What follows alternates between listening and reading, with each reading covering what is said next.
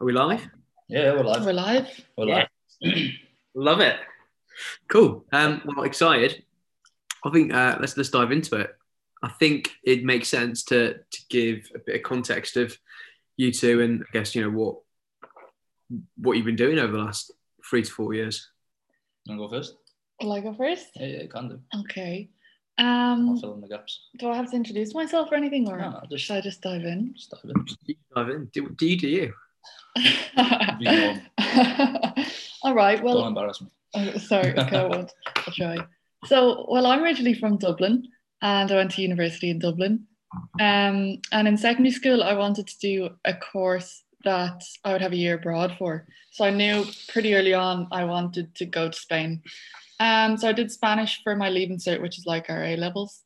And then I went on to study law and Spanish in DCU, that's Dublin City University. And then that was either I had a choice in my third year to go to Alicante or La Coruña. And La Coruña is the top corner of Spain, basically like Ireland. It rains a lot and they speak a weird language that isn't Spanish. On the left, no? Yeah, top left. Yeah. So I wasn't interested. So I applied for Alicante and I got it. I went there for a year and that's where I met Alex. And then I went back for final year to Dublin. And I knew that once I finished uni, I'd go back to Spain. And here I am. Exciting. Yeah. Nice. Yeah, that's the long and the short of it. I was the same in terms of I wanted to. Never had my heart set on a career really from leaving school. Did Spanish in school, so I was like, "Suck it, Spanish be a good thing to carry on." I was never even sick at Spanish in school either. Anyway. Me neither. Yeah. It just, like you said, it was one of the ones that was easy. Like you could obviously choose like international business or something like that, but it was just an easy inroad into getting a year abroad out of an Erasmus scheme, out of a holiday, a year's holiday, out of a 4-year course. And like you started I went to University of Liverpool after I finished school, and did Hispanic studies, which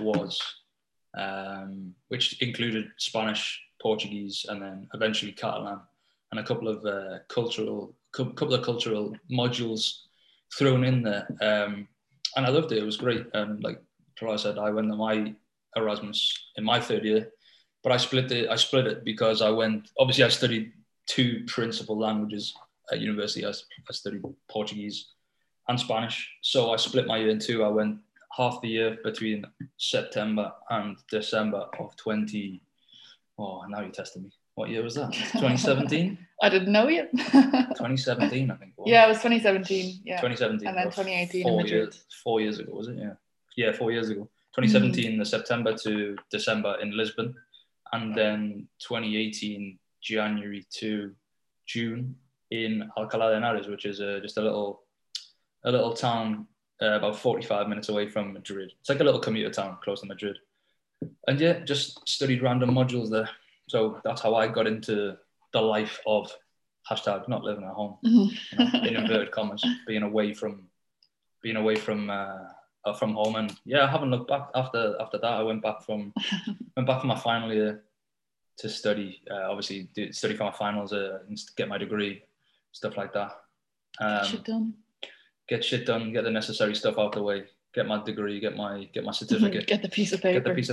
I didn't even get the piece of paper because I was away. Yeah, I haven't got mine either. I was away getting a piece of paper for being away for a year. For my piece of paper from being away from home for 4 years, I got a piece of paper whilst I was away to say, here's a piece of paper for well done for being away. Drink every time you say piece of paper. Exactly. I was away in America actually when my graduation was, so I didn't do the graduation stuff. I wasn't really bothered. Didn't ask me at all. And then pretty much after that. So when I was in my final year, I was like, "Sack this, man!"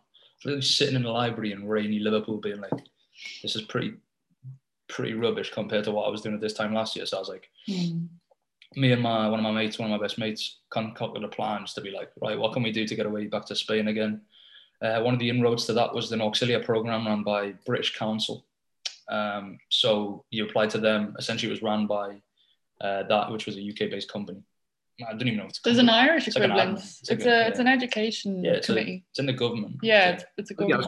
Part of a government scheme. Yeah. Essentially, it's just an exchange, sort of like a student exchange scheme. You can do it whilst you're abroad. You can do that. But me and him obviously applied after our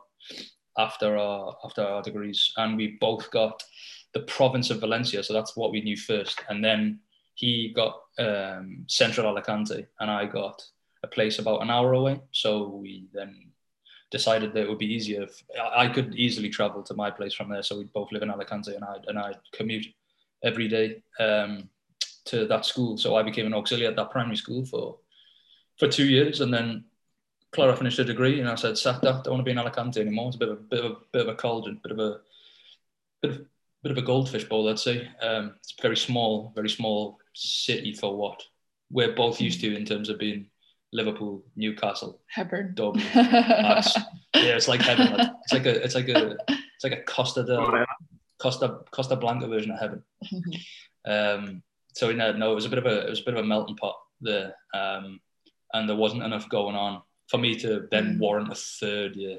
Yeah, we'd saturated the amount of Irish English. We'd saturated everyone. We knew everyone by that point because there's not that many to know. And the pubs, you get your local. We saturated that.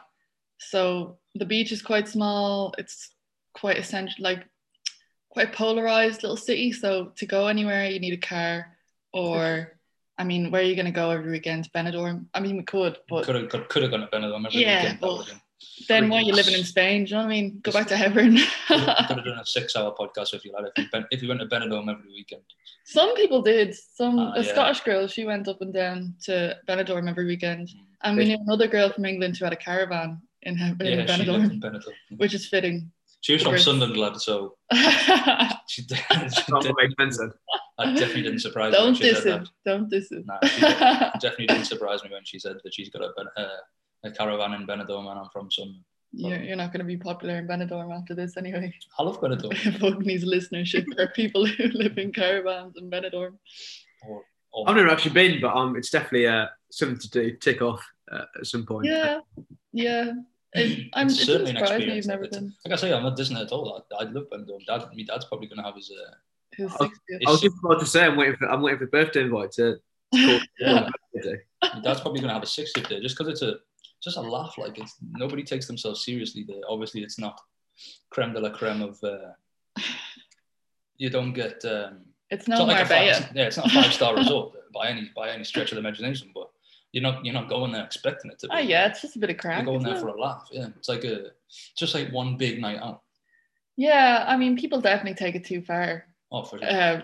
Don't they? You can smell Benidorm from where we're living at the moment, but it's just a bit of fun, and it's a release, and isn't that what people go for a week or two?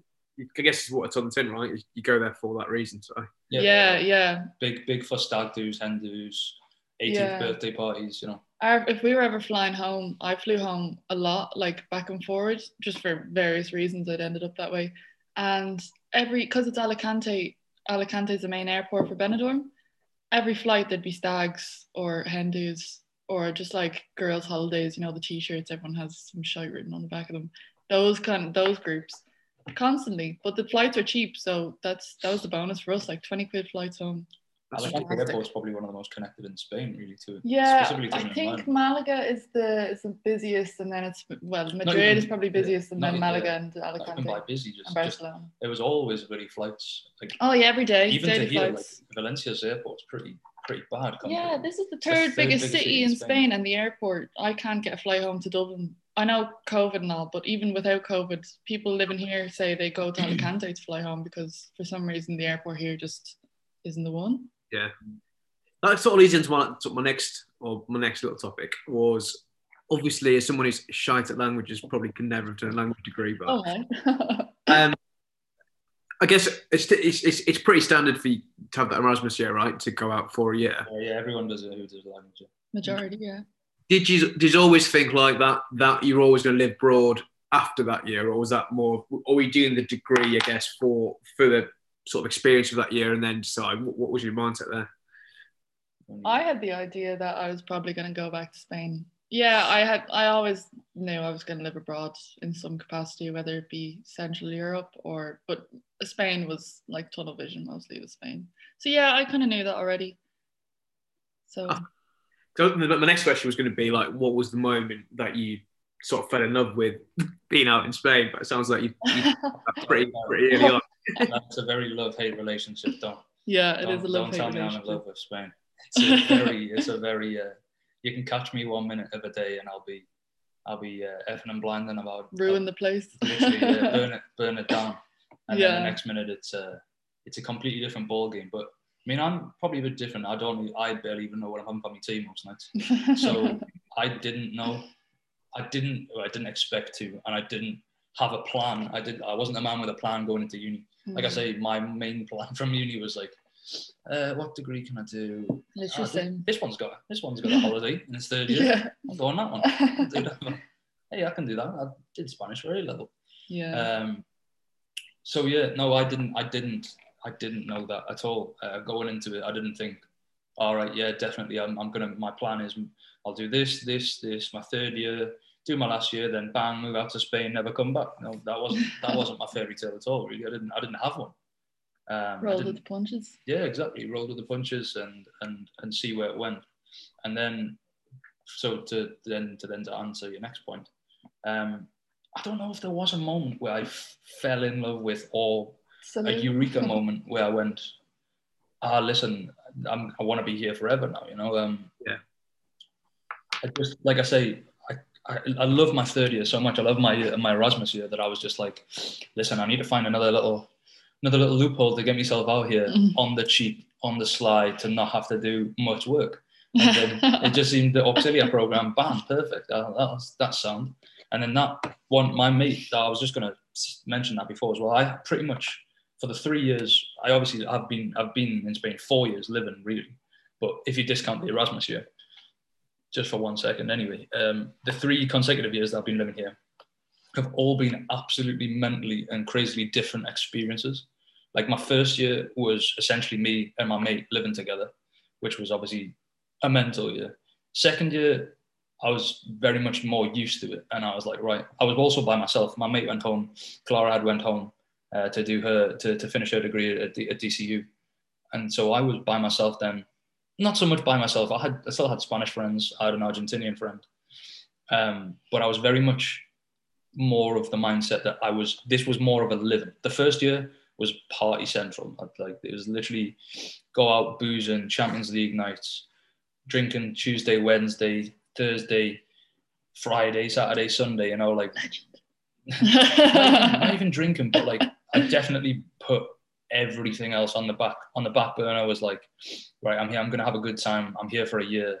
I'm in Alicante. I don't have to do much work. I work in a primary school, but what they expect of me is very little. I'm going to enjoy myself. And that's what I'm going to give them. Yeah, I'm going to give them less than that because Spanish people don't know how to live. Because that's what they expect. But no, so then the second year came around and I was like, I had a bit more of a level head on me. And I was like, you know what? I'm going back to the same school. They treated me so well last year. I'm going to I'll give them a bit more. And obviously the fact that I didn't have all of my mates that I'd been mental with the year before, didn't have that around me. So I was a bit more like, right, I'll keep a level head. I got massively into the gym again because that first year didn't really go to the gym that much. I did a running for a bit, but then I was like, sacked that off because it was too, I don't know, I just couldn't keep it up with the lifestyle that I was living. So I was like, nah. And then in that second year, I got massively back into the gym. I was there every day, every night. And just working and living and enjoying the weekend as well, but mainly living. And obviously this year is massively different because I left that primary school and, you know, we sort of went into full-time teaching, really. Not full-time teaching, but, you know, like we're more teachers than I was the past 2 years, which was essentially just a language assistant, really, in a primary school. But this year we're proper big teachers, aren't we? Big boys. Yeah. Huh? We made it. Made it, yeah. If that's what you want to say, yeah. Earning the big bucks. Earning less than I was before, but, you know, to do less than I was to do work about double as hard. But living twice as hard. But that's the word we're living in, yeah. was going to say you've touched on like a fair few different variants there, but I was going to say what I guess when you first moved over or first lived abroad, probably not your student year, but when you first actually moved there and culturally, what were the key things that I guess the biggest shocks that you had compared to UK? No kettle in Portugal. That Okay. I know you said Cultural. that's cultural. Oh yeah, I suppose It's right, cultural. Portuguese people don't use kettles. That's a big culture shock. What do they do? No. Just boil water. You got to boil water in a pan if you want a coffee or a cup of tea. You got to boil. Pack one if you're going on holidays. Yeah, lad. So yeah, if any of the listenership, any of the guys fancy going to Portugal and holiday, Don't forget your kettle. don't forget your kettle. Pack that in the suitcase for sure. Nah, you go. You speak. You say something. You say something serious, and I'll think of something serious as well. Culturally, well, the biggest thing. This applies to my student year as well as now, but I suppose it's if you leave Ireland or the UK and you go anywhere in Europe, people seem to be a lot more open about everything. Well, is it conversational or are they just like more open? They're liberated, lad. They don't. Yeah, liberated. It's like at home, all we talk about is work, like pretty day-to-day stuff. Whereas when you come to Spain, you have a conversation in a bar. Nobody talks about work. People are kissing each other left, right, and center. There's a lot. It's a lot more colorful and vibrant. It's a big cultural no-no. I got told that from my work friends. Went out for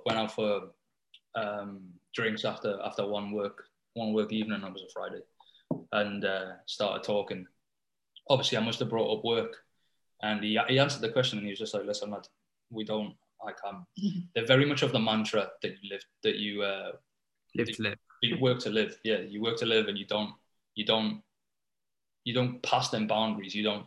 It's Friday. It's 5 o'clock. We've better, for want of a better word, we've clocked off. You know, we're finished. I don't want to think about work again until 9 o'clock on a Monday morning. You know, that weekend is mine for whatever. Don't have to go out party. You know, whatever. They're very family oriented. They're like relaxing. You know. So you literally are not allowed to talk about work. You can't mention it. Yeah, you go from going like 90 miles per hour when you're living in, say, Dublin, Newcastle, London. You go to Spain and then you have to slow down the gears. You have to wait in long queues. You have to wait weeks for administration documents, postal. Doesn't exist either. Yeah, you have to adhere to siesta. So if you need to get shit done, you need to get it done in the morning or the evening. But from like 2 till 5, forget about it. Nothing's open. Yeah, I find it crazy. Like, genuinely, I mean, I'd love it. I'd love being able to nap, but I do find that mental. Yeah, it's annoying, to be honest with you. It sounds, well, I'm real relaxed and I always have been, but I find now that I'm kind of easing into my 20s a little bit more, I kind of want to get shit done. Yeah. And so I get a bit frustrated when I'm here and I'm trying to get something done and Spanish people are not helping me.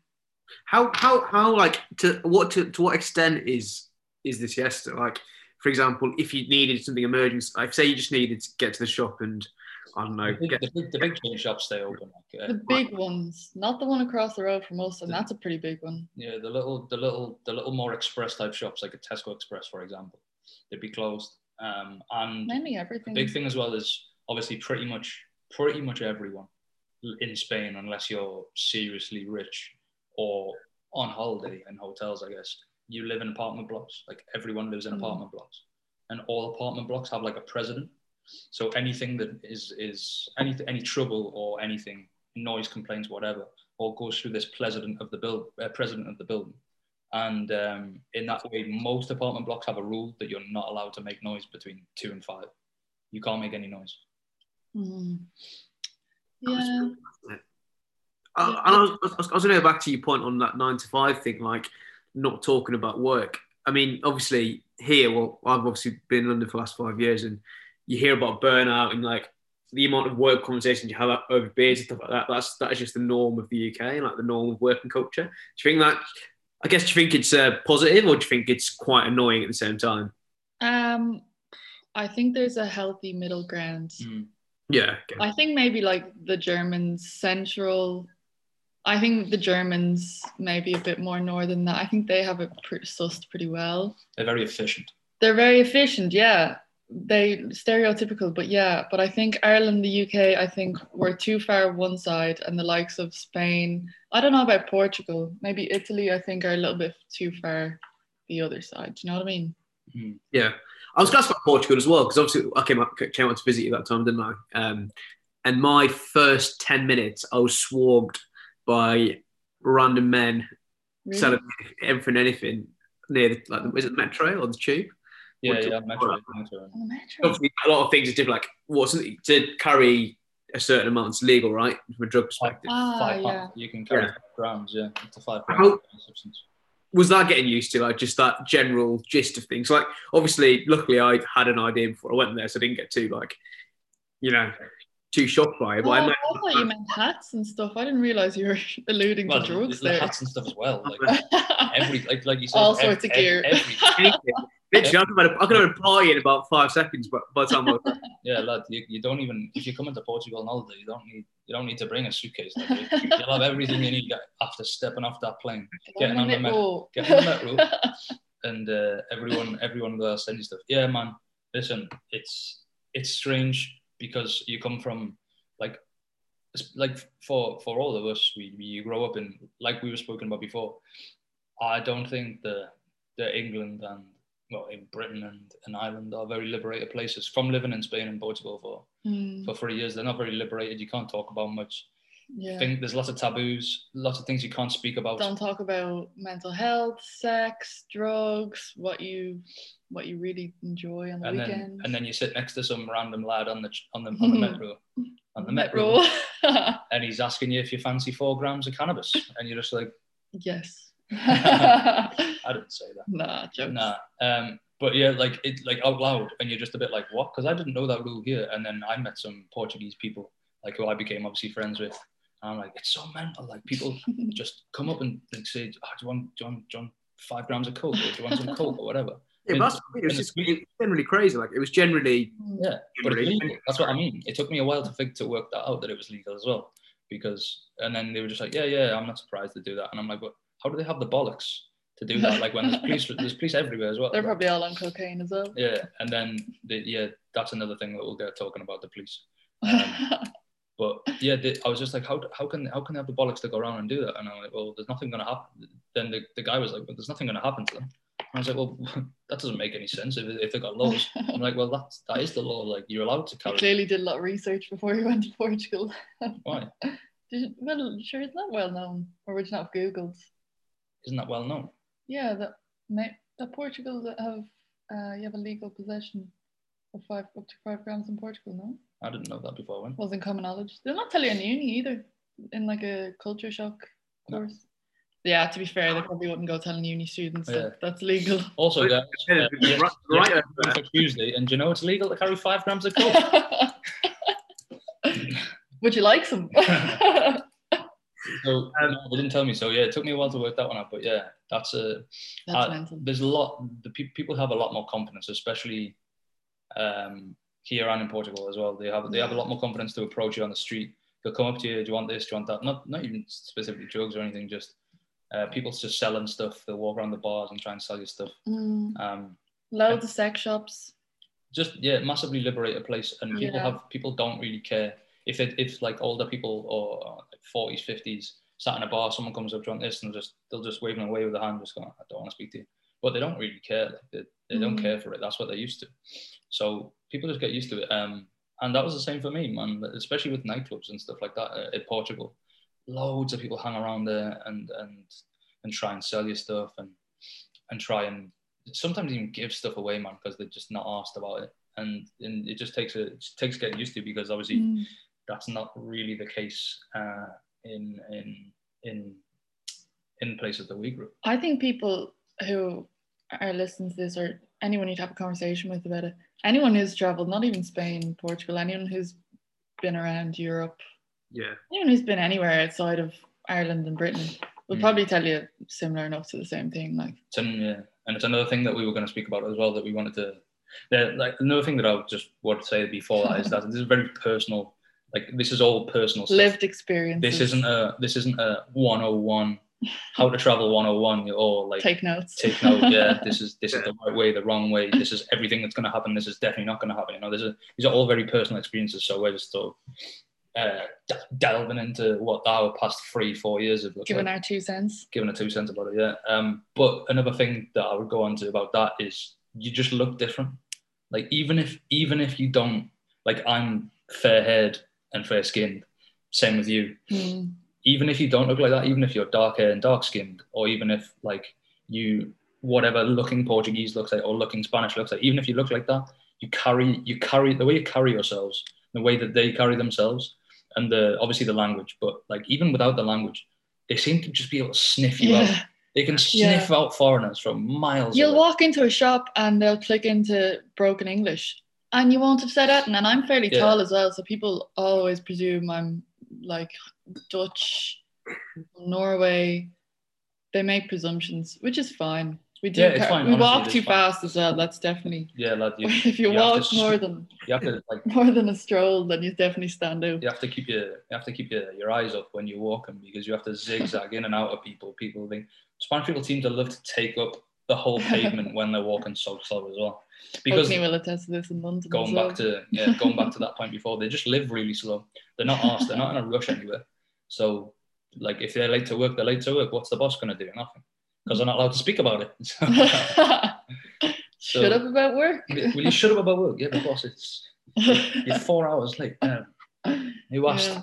I'm a siesta, pre-siesta. I was having pre-siesta. I mean, that sort of feeds the next thing. Like, what I know you've obviously both got a pretty decent social group now, but what was it like getting to know people and, like, you know, socializing with locals and making friends and all that sort of stuff? Well, any horror stories, any good stories? Outside of, because obviously when you go as a student, you're in a student group and you make friends with other students. But being here now, the expat community is massive, and expats just seem to like magnetize towards each other, like gravitate. That's the one. So everyone wants to make friends, whereas at home people have their friend groups from when they're kids or family friend groups. Everyone's quite cliquish, and once you leave that, then everyone here or anyone abroad, any expat community, everyone's just quite open to having new friends. You meet someone, you have a 5-minute conversation in a supermarket, and then you'll be like, oh, we just go for a beer. And then that's the beauty of it. Everyone's really open to making friends. So it's quite easy, actually, once you put yourself out there, of course. So again, that's like that blows my mind as well. Like, it just feels like, I don't know, the more you talk about it, the more it makes me feel like the UK is quite far behind in a lot of different aspects. Central Europe smashes that side of it. I do think people do go to Spanish people and Portuguese, specifically Portuguese, because they're very, very non-traditional. They're very inclusive, very out there, let's say. They definitely go to Britain and to Ireland and say, wow, this culture is rigid as fuck. Rigid, yeah, that's a good word. Very rigid. Stiff. It's a stiff culture. We're stiff at home. And we all talk about, culture as if we have a fucking clue what culture is. as in we talk about, oh yeah. Yeah. Like, I remember one of my first, well, not first classes, but in my first few months of working in that primary school, the teacher that I was working with, she was an English teacher, and she said, listen, Alex, can you do a PowerPoint about like some English culture? And I was like, oh yeah, we got loads of English culture. Sat down to write about English culture. I was like, what is our sport? 3 hours later. Yeah, literally. Sport, yeah, they like sport. Fish and chips, maybe. The Queen, is that culture? I don't know. And I was just sat down going like we could, like, from studying Spanish, I could chuck you 20 million different items about Spanish culture that makes the Spanish very Spanish. Yeah. And then you look at us and you're like, what do they say about us? They say we're stiff, rigid, boring, live to work 25 hours of the day. You know, that's their opinion of the Beatles. The Beatles. They just randomly. Yeah. Do you like British culture? Yeah, I love the Beatles. I love fish and chips. That's literally what we've got. They have less of a clue about Ireland. You mentioned Ireland and they... Potatoes. What part of England is that in? Yeah. Dublin's just outside London. It's just on the outskirts of London. I've given a few I've put my balaclava on in a few English classes with the Spanish kids since I started. I'm glad we just completely ignored his question as well. Oh, what was your question? I don't even remember. What was my question? It was about social groups. Making friends. Yeah, I just started talking about how fish and chips is very cultural. No, lad, I say, is it lucky? I don't know. It's sort of not here or there, but all of my experiences were sort of the same. Like when I went to Portugal, I went and lived with one of my best mates. When I went to Alcalá, it was a bit different. There was people from my uni there, but not people that I would consider as like great friends.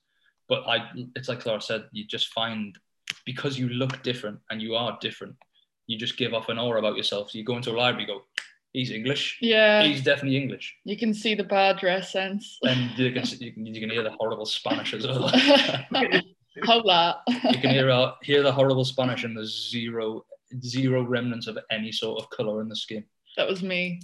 That's fine. Really red face, sweat. Whoever comes into the lecture with a red face and sweating, make friends with them because they'll enjoy a beer. They'll probably want to watch the Premier League. That's facts. That is actual facts. Yeah. But yeah, so I always went with my friends, and if you don't go with your friends, you always find someone, man. You always find people of like-mindedness. But Spanish in that sense are quite friendly and they're quite chatty, and for the most part, I don't think Spanish people are knobheads in that sense. Yeah, they're quite friendly. They're pretty sociable. If you're interested in becoming friends with them, they'll make friends with you. But they appreciate the effort too. So, for example, if me and Clara speaking Spanish or whatever, like they appreciate that you speak Spanish with them. The level of English here isn't great. It's amazing in Portugal. It's not good in Spain. Spanish people really don't seem to value it that much, speaking English. Why do you think that is? Is that just because they don't need to, or is it? Well, they pay for it. They definitely pay need for to. They need to. No, but the adults, like they'll recognize it, going, listen, my kid literally doubles or trebles his opportunity in job and for universities and all that stuff if he speaks English. So at that point, they probably are putting a bit more. They're focusing on that a bit more to integrate a system of English teaching in the schooling. All my students want to go to either my students that I teach are in uni, they all want to go to England or Germany and work in like businesses, companies that they need English for. And then others want to go to America for a year abroad and stuff. Yeah. So it's funny, we're from Ireland, England, and we want to leave there, and it's opposite, it's typical. They want to go to Ireland. It's like the unknown, isn't it? The feel of not knowing where you're going to go. I guess they know this opportunity where we're from in exactly. a non-bigoted way. I mean, I guess I assume for a lot of people, the fear of unknown is probably like the biggest thing why they don't leave. I'm sure we all know people, or like there's a huge trend of like not wanting to take that leap of faith, whether that's like within England or abroad. And I guess what you're saying is like, if you're willing to put yourself out there, it's pretty easy to navigate that scenario socially. What about from a homesick perspective? Was there any points where you're like, fuck this, I'm off? No. She's lying. No, when I get pissed off about stuff in Spain, then I'll be like today there was no hot water and I had to have a cold shower, and I said, fuck it anyways, I wish I was back in Ireland. Yeah. But, you missed your family though when you went. Not on my year abroad. I was too hung up with drinking and my mates. Too hungover to miss my family. I was having too much fun in an unhealthy way, but that's aside from the point. Here, because of COVID, I've missed my family a bit more, but that's because we can't really socialize with people as much.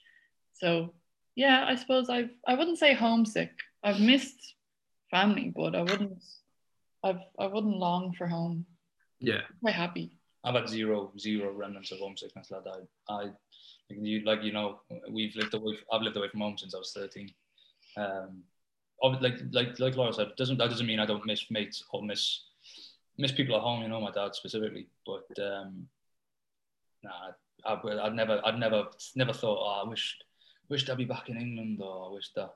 But you certainly. It takes a while, I'd say, to feel at home, and and at that point, yeah, you sort of lose I don't know, man. Like for me, the homesickness part of it, like people go on holiday to get away from this idea of getting away from it all, right? This stoicness of getting away from it all, like you leaving your problems at home, getting away from it all, right?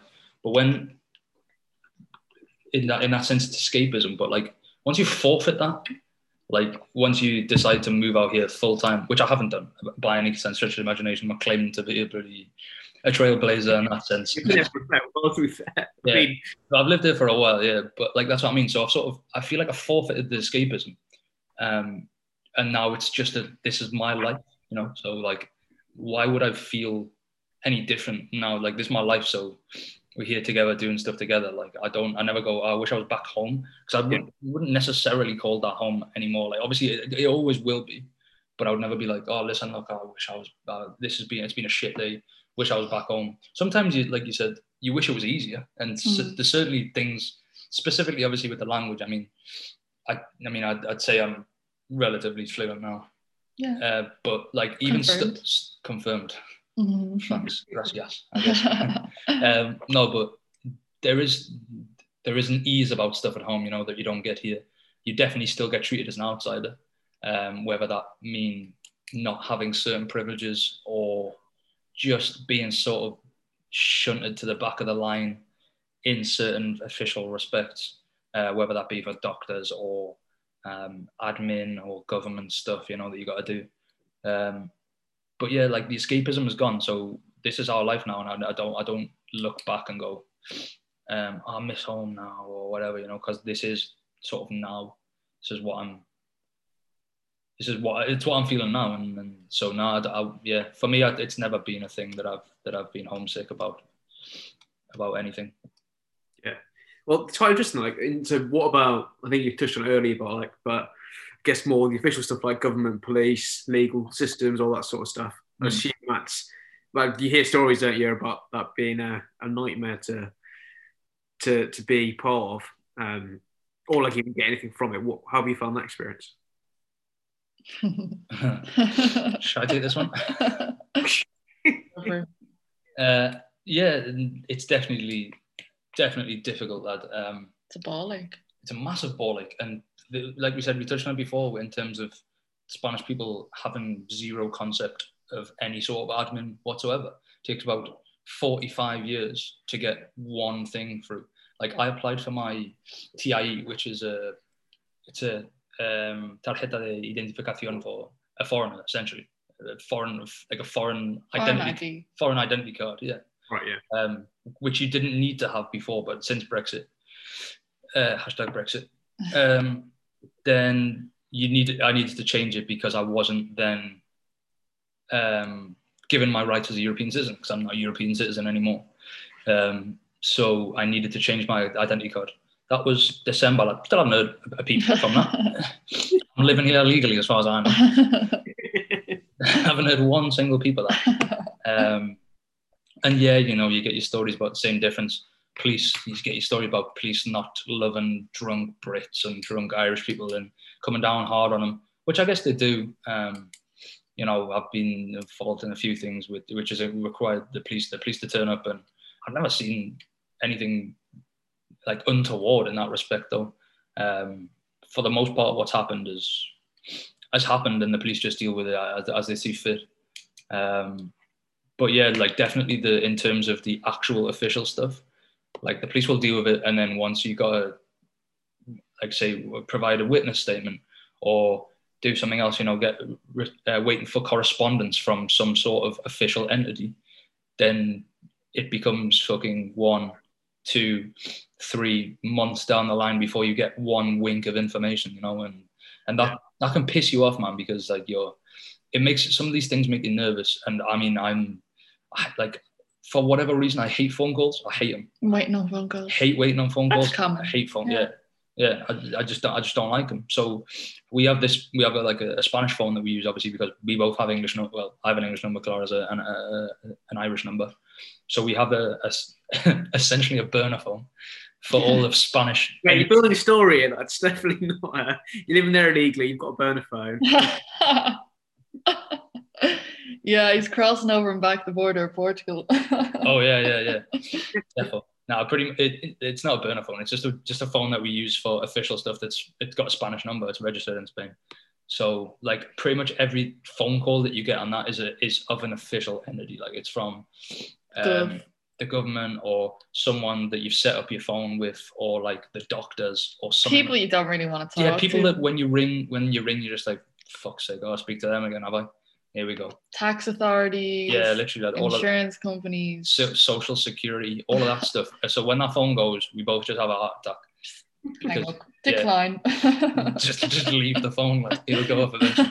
If you didn't say it, you didn't say it. No bother. And that's what I mean. Like, if they ring you, like this is just the sort of thing they'll do. If they ring you, you don't answer. You go to the back of the line. So that means you get that phone call about 5 months later because you're at the back of the line now. And they have a thing in Spain called the merienda, which is like a mid-afternoon snack. So they start work at about, well, it's name a time between 9 and half 11, and that's when they start work. And then the merienda is between half 11 or 11 o'clock, half 11 to 12, half 12, and it's essentially like a pre-lunch. And then that if you want anything done in that time, you can forget it. In an official, if you go to, like, I went to the town hall to get my empadron, which is like it's essentially signing up to the census in Spain. So like I was getting my empadron in Valencia to say that I lived in Valencia, put me on the census here. And I was in the queue with my gestor, which is the person who was sorting it all out for me, because I didn't have time for that. I'm a big boy teacher now. And she was like, she kept looking at her watch, and I was going, what's the problem? Like, we're just waiting in the queue, like, no bother. I'm not in a rush. And she was just like, just if it gets to 11 o'clock and we're still in this queue, I know we're in it for another hour. And I was like, why? And she was like, really? They have the merienda, like you can guarantee every single person in that office is getting up off the chair and going for half an hour coffee. And I was like, this system is a bit flawed. Like you don't do anything. I miss me dad. I want to go. Booking me flight. Yeah, so like to answer that, to go back all the way back to that question, dealing with official organizations and admin stuff in Spain is an absolute shite crack. It's a horror show. It's a car crash. Yeah. Well, one of the reasons I asked it was I was just before we got on, I was just thinking like Brits abroad, especially obviously like stag do's or like hen do's, like they've got no respect for any place to land in. Like, yeah. And I imagine if you're a local and that's all you see, fucking day in day out. Yeah. If you see an English person, that's even you don't know they live there, but that's what you expect of them, right? Like, yeah. It's like obviously, you know, I'm sure we've all been part of like pretty elusive nights out and stuff like that, but it is mental when you think about like the level of respect that just happens naturally is pretty simple, really, isn't it? Goes back to what we were saying before about in terms of not being able to shake the identity that they sort of put on you. Like they see you as a Brit, they expect you to behave like that. You've earned it. Yeah, exactly. We've earned it. Ever since the 90s, we've been like this, and I'm not going to change for anyone. Brits out. No. Lad, why do you think we voted Brexit, you know? No, but yeah, it's just part of your identity, lad, and it comes with it, and they become quite shocked if you speak to them at that point, and they get taken aback a bit if you're like, you speak Spanish now? Yeah, I speak Spanish. Or like you start drinking like a little tercio or a little bottle of beer instead of getting a massive Stein pint, you know? And they're like, oh hell, this guy's where's he come from? Civilized Brit. Yeah, that's not. That must be a Brexit thing. So yeah, no, like obviously, as we all know, like Brits abroad, and like that is like a trademark title in itself, and Brits abroad.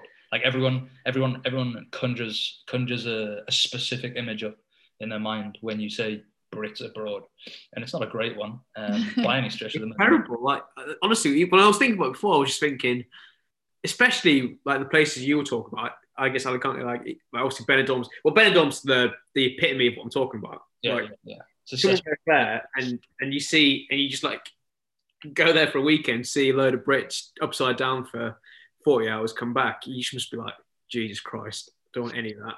Icky guys, not the Japanese mantra. Yeah, it's not a good guy. It's icky guys. It is icky guys. Could have it up. I was keen to get into some of the most ridiculous stories that you've had as well. Like on the flip side, good or bad. Hmm. Uh, I'm just gonna put it out there and see what comes back. Okay, so our first meeting with Spanish police or with Spain in general, it was our first night out when we got to Spain. Me and the This isn't me, by the way. Yeah, this is me. Me and my two best friends at the time. We all moved over together and we lived in the same apartment. And we met one other girl from Cork, right? So the four of us, uh, big dogs, just arrived in Spain. Lashes on, shorts on, trainers on. Let's hit the town, right? Hashtag So Brits aboard. yeah, I was gonna say yeah. I'm yeah. excited. Except we're not British. Yeah. Don't mention it, right? Anyways, so we went out and we were just exploring what Spanish nightlife had to offer. And we were out at about, we had prinked, so we were quite drunk. We were out at about 10 o'clock, and that's way too early for a Spanish night out. They go to the clubs at like 4. Yeah. So we were just running around making noise really. And we were quite naive, quite young. And the end of the night came, it was about 5 in the morning. We'd partied our pants off. We were having a great time and we lived beside the beach. So we were like, right, I think everyone has a story. Right, let's get down the beach and go for a swim.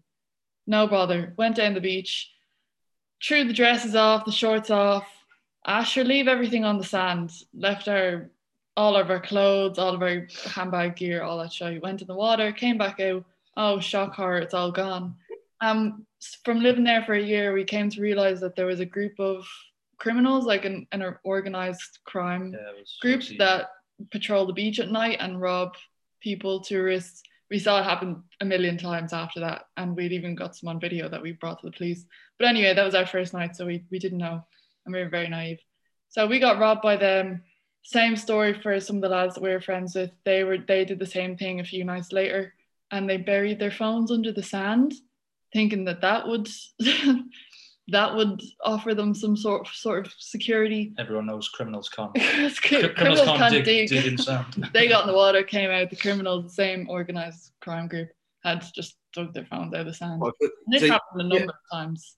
They heard that happened to you and then decided to. They were like, we'll just go, we'll do the same thing, but then we'll hide, in inverted commas, hide our stuff in the sand. But then, like, people, they've got eyes on you all the time. I mean, they know, so that's their job. They have walkie-talkies. One of them wears a high-vis vest and carries a torch to give the illusion that he actually works on the beach. So you go up to him, oh my God, my stuff has been stolen. Little do you know, he's just orchestrated the whole thing, and it's sitting in his pocket. Yeah. So that was my first first story. Baptism of fire. My baptism of fire. Yeah. Exactly. Yeah. Ugly had a baptism of fire as well, didn't you?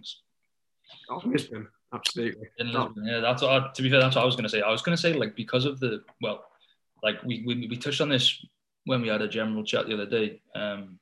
Spain in general, I'm not so sure about Portugal now. I wouldn't be able to comment as much on Portugal, but Spain definitely has a massive class divide.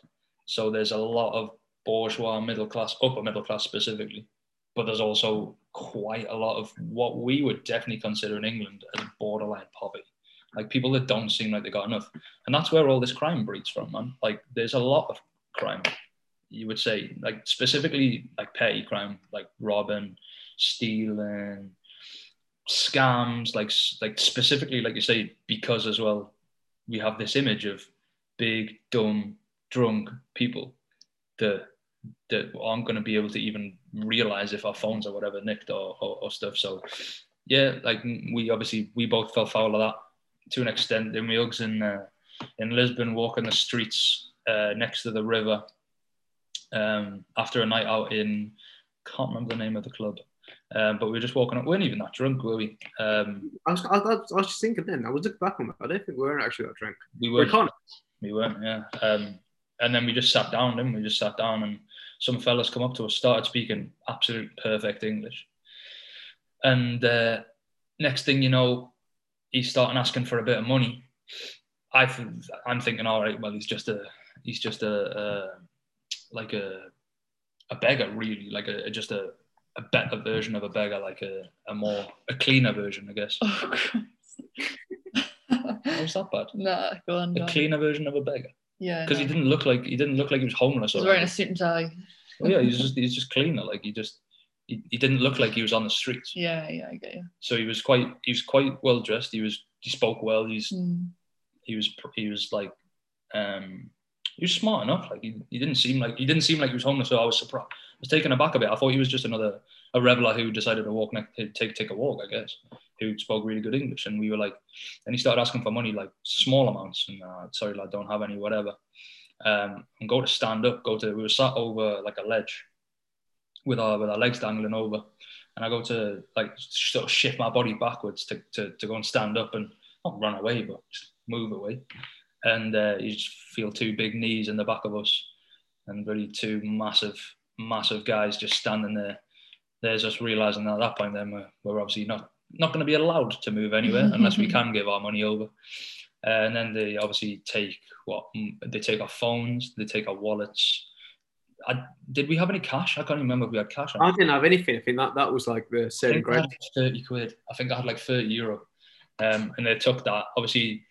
And then I was like, oh, like we had a little bit to drink. We weren't. I don't think we were drunk. We didn't. I definitely don't remember it looking back, thinking we were very drunk. I think it was quite late. It was quite late in the morning, I think. So it was. Yeah, it was like five-ish. Like that's another thing as well here. Like obviously Clara touched on before.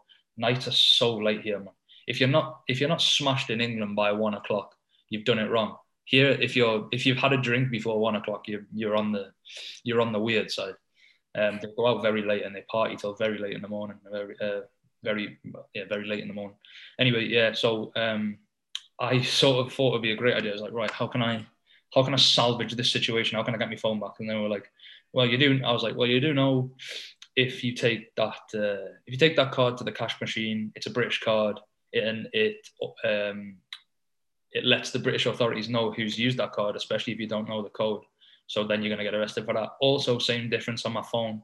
As soon as you try and unlock that, the phone's going to give off a warning to my supply to the phone supplier or the Queen of England. Yeah, the Queen of England. The Queen of England's got me on speed dial, and they're going to find out. And it fell for it. Don't know how. Don't know why. I don't know why. It was unbelievable. Yeah, I don't know why.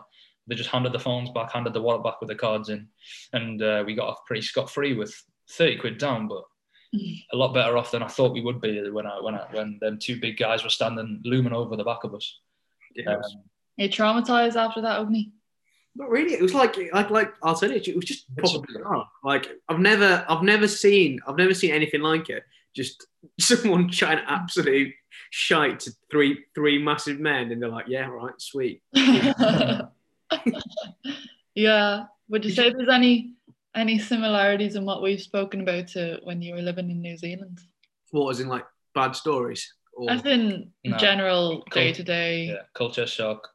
Culture. Do you think have a big obvious culture? I know they obviously have their. It's a massive family culture. So I'd gone in. I was there 2015. So it was still pretty post-earthquakey vibes. So there wasn't that much to do. Like I think there was one club in town. There was a couple of restaurants and stuff. So in terms of like socialising, obviously the main reason I was up there was rugby. So you met people in the club and stuff like that. But like the family culture there is ridiculous. Like people live family, and like really? Yeah, like you don't really. Again, like a lot of my mates were like Islander boys, so a lot of them weren't like your Kiwis per se. They were more like they came over from the island, like Fijian boys, like Samoan boys, who again have got like a notorious family culture anyway. But like I've stayed around a couple of them, and they're just so welcoming, and they love taking people in.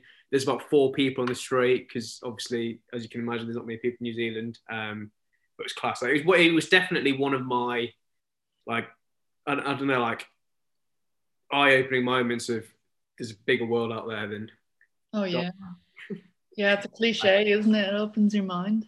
But I absolutely loved it. Like I definitely go back. I think it's a slower life, obviously. But I only stayed in Christchurch really, and like obviously imagine like Auckland or all the bigger towns or the bigger cities, I should say, are pretty hip and happening. But yeah, it was class. Like I love the boys there. Like they were all so welcoming. Like the culture was different. everyone this is no negativity. I think people are just generally more positive. I think that's the key thing I'd say about New Zealand. Yeah, I've never been, and No, I don't neither. really know anyone from Sister's New been there. Zealand. Yeah, my sister and her boyfriend has family and stuff who live there. But I actually have no real. I know Australia. Australia has its stereotypes, and there's lots of Irish and British in Australia. Yeah. I don't know enough about that, but New Zealand, to be honest, I don't know much about the crack there. Well, there weren't that many Brits, so obviously there's two. I live with three Brit lads from England, Hmm. and they were really the only people I met who were English out there. Really? Which is actually no, there was one more person actually. Yeah, one more person, but we knew him from back home. He was just there on like in the same season, but that was it. Oh, It's so they crazy. managed to stay pretty sterile. Yeah, it was good. I loved it. I'd definitely go back. But I'd love to go back again, but it's a flight and a half, isn't it? Yeah, it's Oh, a long, stop. long That's what way. puts me off. The like idea of Australia and New Zealand is just such a long way away. It's a small world, but it's such a long flight. Unless they bring back the Concorde. We were talking about that. Yeah, yeah. Let's come back. You have to go for a long. You sort of have to Make it worth your while. make it worth your while and do sort of everything there because there's no guarantee that you'd ever go back. Like really, would there? It's kind of hard, tricky to get a visa or something. Well, for It's certainly tricky to get a visa to live there. Yeah, but you shouldn't. You can easily get all of the visas. that's somewhere actually where I think even more so than the Brits, the Irish have a very dodgy rep in Australia. Yeah, more so than British people, I think. How come? We've done what the Brits have kind of done in Benidorm. We've gone to Australia, and now this is a real generalization, but the big cities in Australia, they see Irish people as. I think Australians, from what I've heard, are a bit more tame in terms of drinking. They're more about the daily lifestyle, the adventure. Yeah. And Irish people go over there, get work, and then kind of go on a piss up. And I don't think the Australians are there for it. So we've got a bit of a bad name. It's ridiculous, isn't it? What can I say? Even, yeah, I was trying to think. Do many Irish people? Don't think I did. In New Zealand, no. It's pretty weird. I've never thought of it that way. There are, I think. Well, there's Irish everywhere, isn't there? But I'm sure you would have met a Yeah, few. I'm sure if I went looking, I definitely would have been able to. But like I said, like the social scene when I was there, it wasn't like normal where you go to a pub every other day and meet people there. You almost like met people that you were placed with, I guess, because there was nowhere to meet people. Wow, that's kind of like what it's like here now as well, because we can't really go out. Yeah, literally. We don't have much opportunity to meet people. Friends. There's the odd few, but we don't even get to see them anymore. So no, we're kind of looking at each other most of the time. Fingers crossed, it's on the up at the minute. Oh yeah. We'll all get to go traveling again.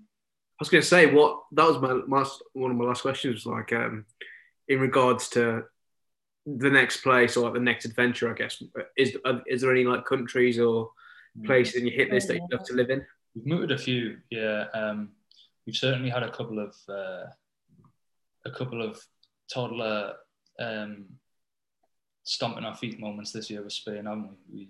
We had a stroppy moments where I'm not living here anymore. It's a shite. I'd love to see you two in an absolute Spain sad hour because I think that'd be so bad. There's so many Spain sad hours. It's got a lot of redeeming qualities, but there is a lot of Spain sad hours when just things just don't go right for you. But we've moved a few times. We spoke about Germany, Berlin specifically. We but the only problem with that stuff like is neither of us have the language, and obviously I would definitely wherever I moved to I would make sure that I learned whatever language was the principal language there. So obviously German if we did go there. It's just handy that they're all elite at English though. So I mean we could survive fairly easily. Definitely, but of course we'd also like because we're just guessing, and because they're so efficient and we expect that they've got a much better education system than Spain does. So obviously we sort of stole a bit of a job here. We're a bit underqualified, I think, to work as teachers in Germany. So, but we both have degrees. So I'm sure we could get other jobs. Yeah, you could get some sort of job. Yeah. But yeah, Germany specifically. I mean, that's the one thing about both of our sort of ideas and headspaces. Really, is there's never going to be anything ruled out. we don't know what we're doing. Yeah. So we can do anything. The world's our oyster. I was gonna put it in a better way than that. Sorry, did I rob your? Yeah. No, I was gonna say give us something philosophical. Something philosophical. Yeah, we just said we don't have a clue what we're doing. In my eyes, I was gonna say like, you know, we live in the moment. Live, laugh, love. Yeah, live, laugh, love. Oh. No, but I do, like, even though we're joking about it and stuff, I do feel like living in the moment. Like Tom and Sam were definitely touched on it last week with the Ikigai stuff in the Japanese culture. But like, I mean, and of course it sounds absolute straight cheese when you say it and that. But like living in the moment, specifically for the last 3 years, and the last 3 years specifically anyway, it just allows you to achieve a lot more and appreciate, because I mean, there is, like we say, there is a lot of things to worry about, and you have to be content with that imperfection that your life definitely does have in every single facet of it. Everyone has things in life that don't go right or whatever. So being able to live for the present and appreciate specifically, there is a lot of times where I'd be sitting in a bar outside or sitting somewhere, a cafe, having a coffee, and you just look around and you think, this is actually sick. I definitely didn't discover myself in Spain. I think it changed me a lot. I think like I grew into myself in Spain. I'm not talking any crap about like discovering yourself and yeah, you definitely are. You definitely are. No, it's such a thing now that you're like, you're never always the same person. Like you do change. So like you change with circumstances and stuff. Obviously, massive things have happened in my life in the past 2-3 years. Stuff that I couldn't change, and it's just about like, right, that's happened. It's absolutely shite. Like, but there's nothing else I can really do about it. So I'm gonna move on, move on and appreciate the things that have gone really right, even in a day-to-day basis. Like appreciate the good stuff that happens in a day-to-day, and that's like for me has been the essence of living away from home for so long. Is if you do get caught up in that stuff, you'll leave by the second week because you're just like, wow, so much easier at home. I can't deal with this. I'm off home. But yeah, as opposed to the future, where I'm sure we'll keep the same head on us wherever we do go, or if we stay here, man, we're sort of easy at the minute. We're sort of easy riding. We've been in Valencia, 5 months now, maybe 6 months, 5-6 months. But we haven't even experienced it, like, because of obviously the times that we're in. Haven't even experienced half of it. So it'll be interesting to finally get that viewpoint of it when we return to some realm of normality in hopefully the near future. Do you reckon you'll be off, Agni? Well, I mean, I've been living in New York for a year. Oh, of course, yeah. Yeah, I mean, I'm definitely in a similar sort of vibe and like just going out to experience stuff. And I think, again, I don't know what the future holds, and like the next 2 years will probably be quite intense, I imagine, from like a job perspective in America and that. But I'd love to do another country after that. Or I could end up loving America and staying there for a friend this year. So I'd love to do Japan, or like Asia in general has always appealed to me.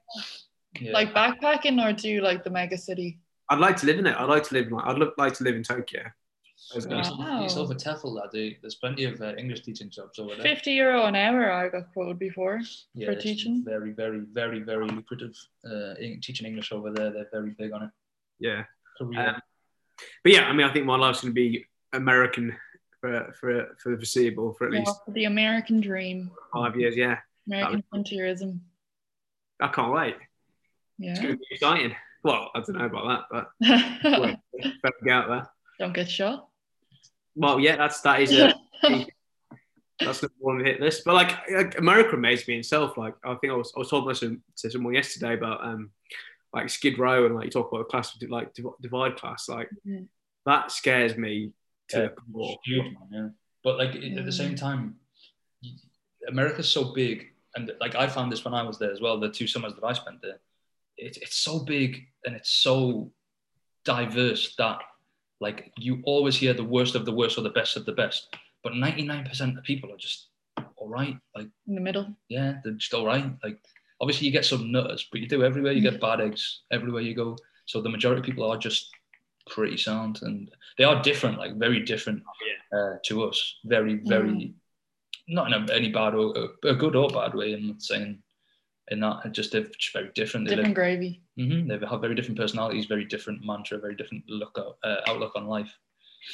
But yeah, man, I think you'll love it out there. I think it'd be class. I'm excited to hear when you develop a new accent. You have an American family. It's definitely not going to happen. I'm not going to have an American accent. I think I can already hear it a little bit. Excited to see you have a big wooden desk, Agni gosh, and a gold plated. I don't know what you think. I'll be going over there and living in a box, literally. Agni gosh, head.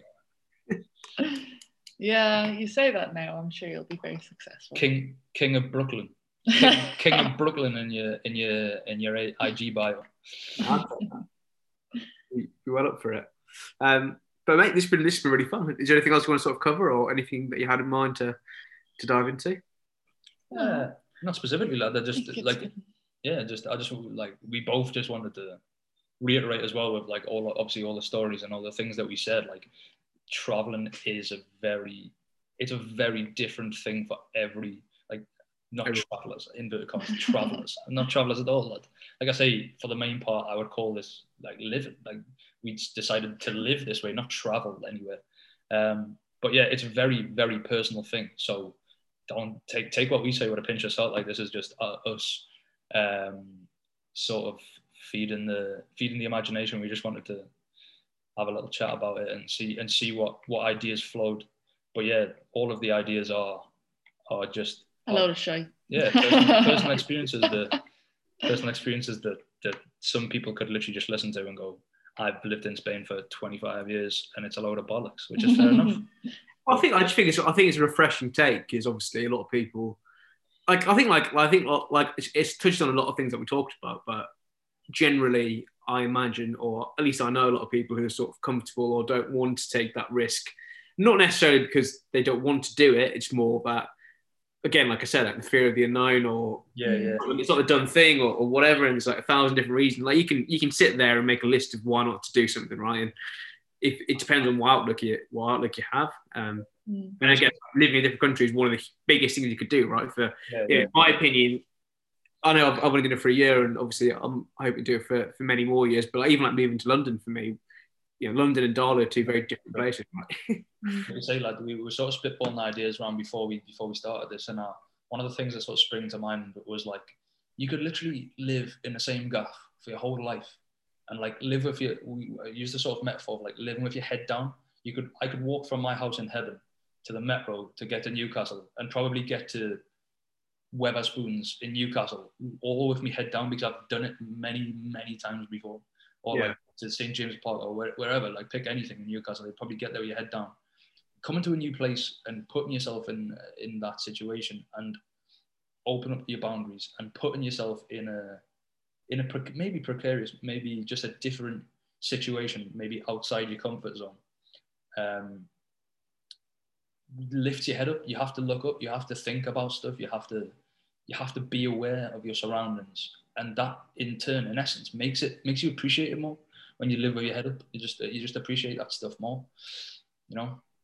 I completely agree. I think I'm a big advocate of it. I think, if this is taught us anything, like life is pretty short, right? And when you should be able to do things, I'm getting quite deep on it. But I mean, like my point being is like you should be able to take advantage of the opportunities that you have, and I think like I always go back to the point where like I have wobblies about New York, and I'm like, fuck me, I can't be asked to wait another 25,000 years to get out there, and then it's like a privileged position for me to be in to be able to do it. Like it's not an easy visa to get. So I think that's the mentality that I have now anyway. And it's quite fun. Like, I'm quite excited to meet different people. Like even like working with Americans for the last half a year or so, like they're just different. Like you said, they're just different people. Like the amount of positivity that I've received in the last 6 months compared to having a close knit friends with Northerners is pretty different. It's like another thing that they said. Sorry for still rambling on. Another thing that they mentioned, the boys, last week, just in terms of like what you're saying there and what we're saying sort of now. If this is like the be all and end all was like living in Spain. You just set yourself up for, like, when you were talking last week about the journey and the destination, and you have to enjoy the journey, you know? Yeah. That's like what we're on now. Like, and as opposed to you going, right, the be all and end all for me, the final destination is living in New York or making it in New York or whatever. And when you get to New York, what do you do? Like, is that the end of the journey, or is it the start of a new one at that point? Like, I don't know. Like, you don't want to set yourself up for that disappointment, I guess. So you have to enjoy the way that you're going.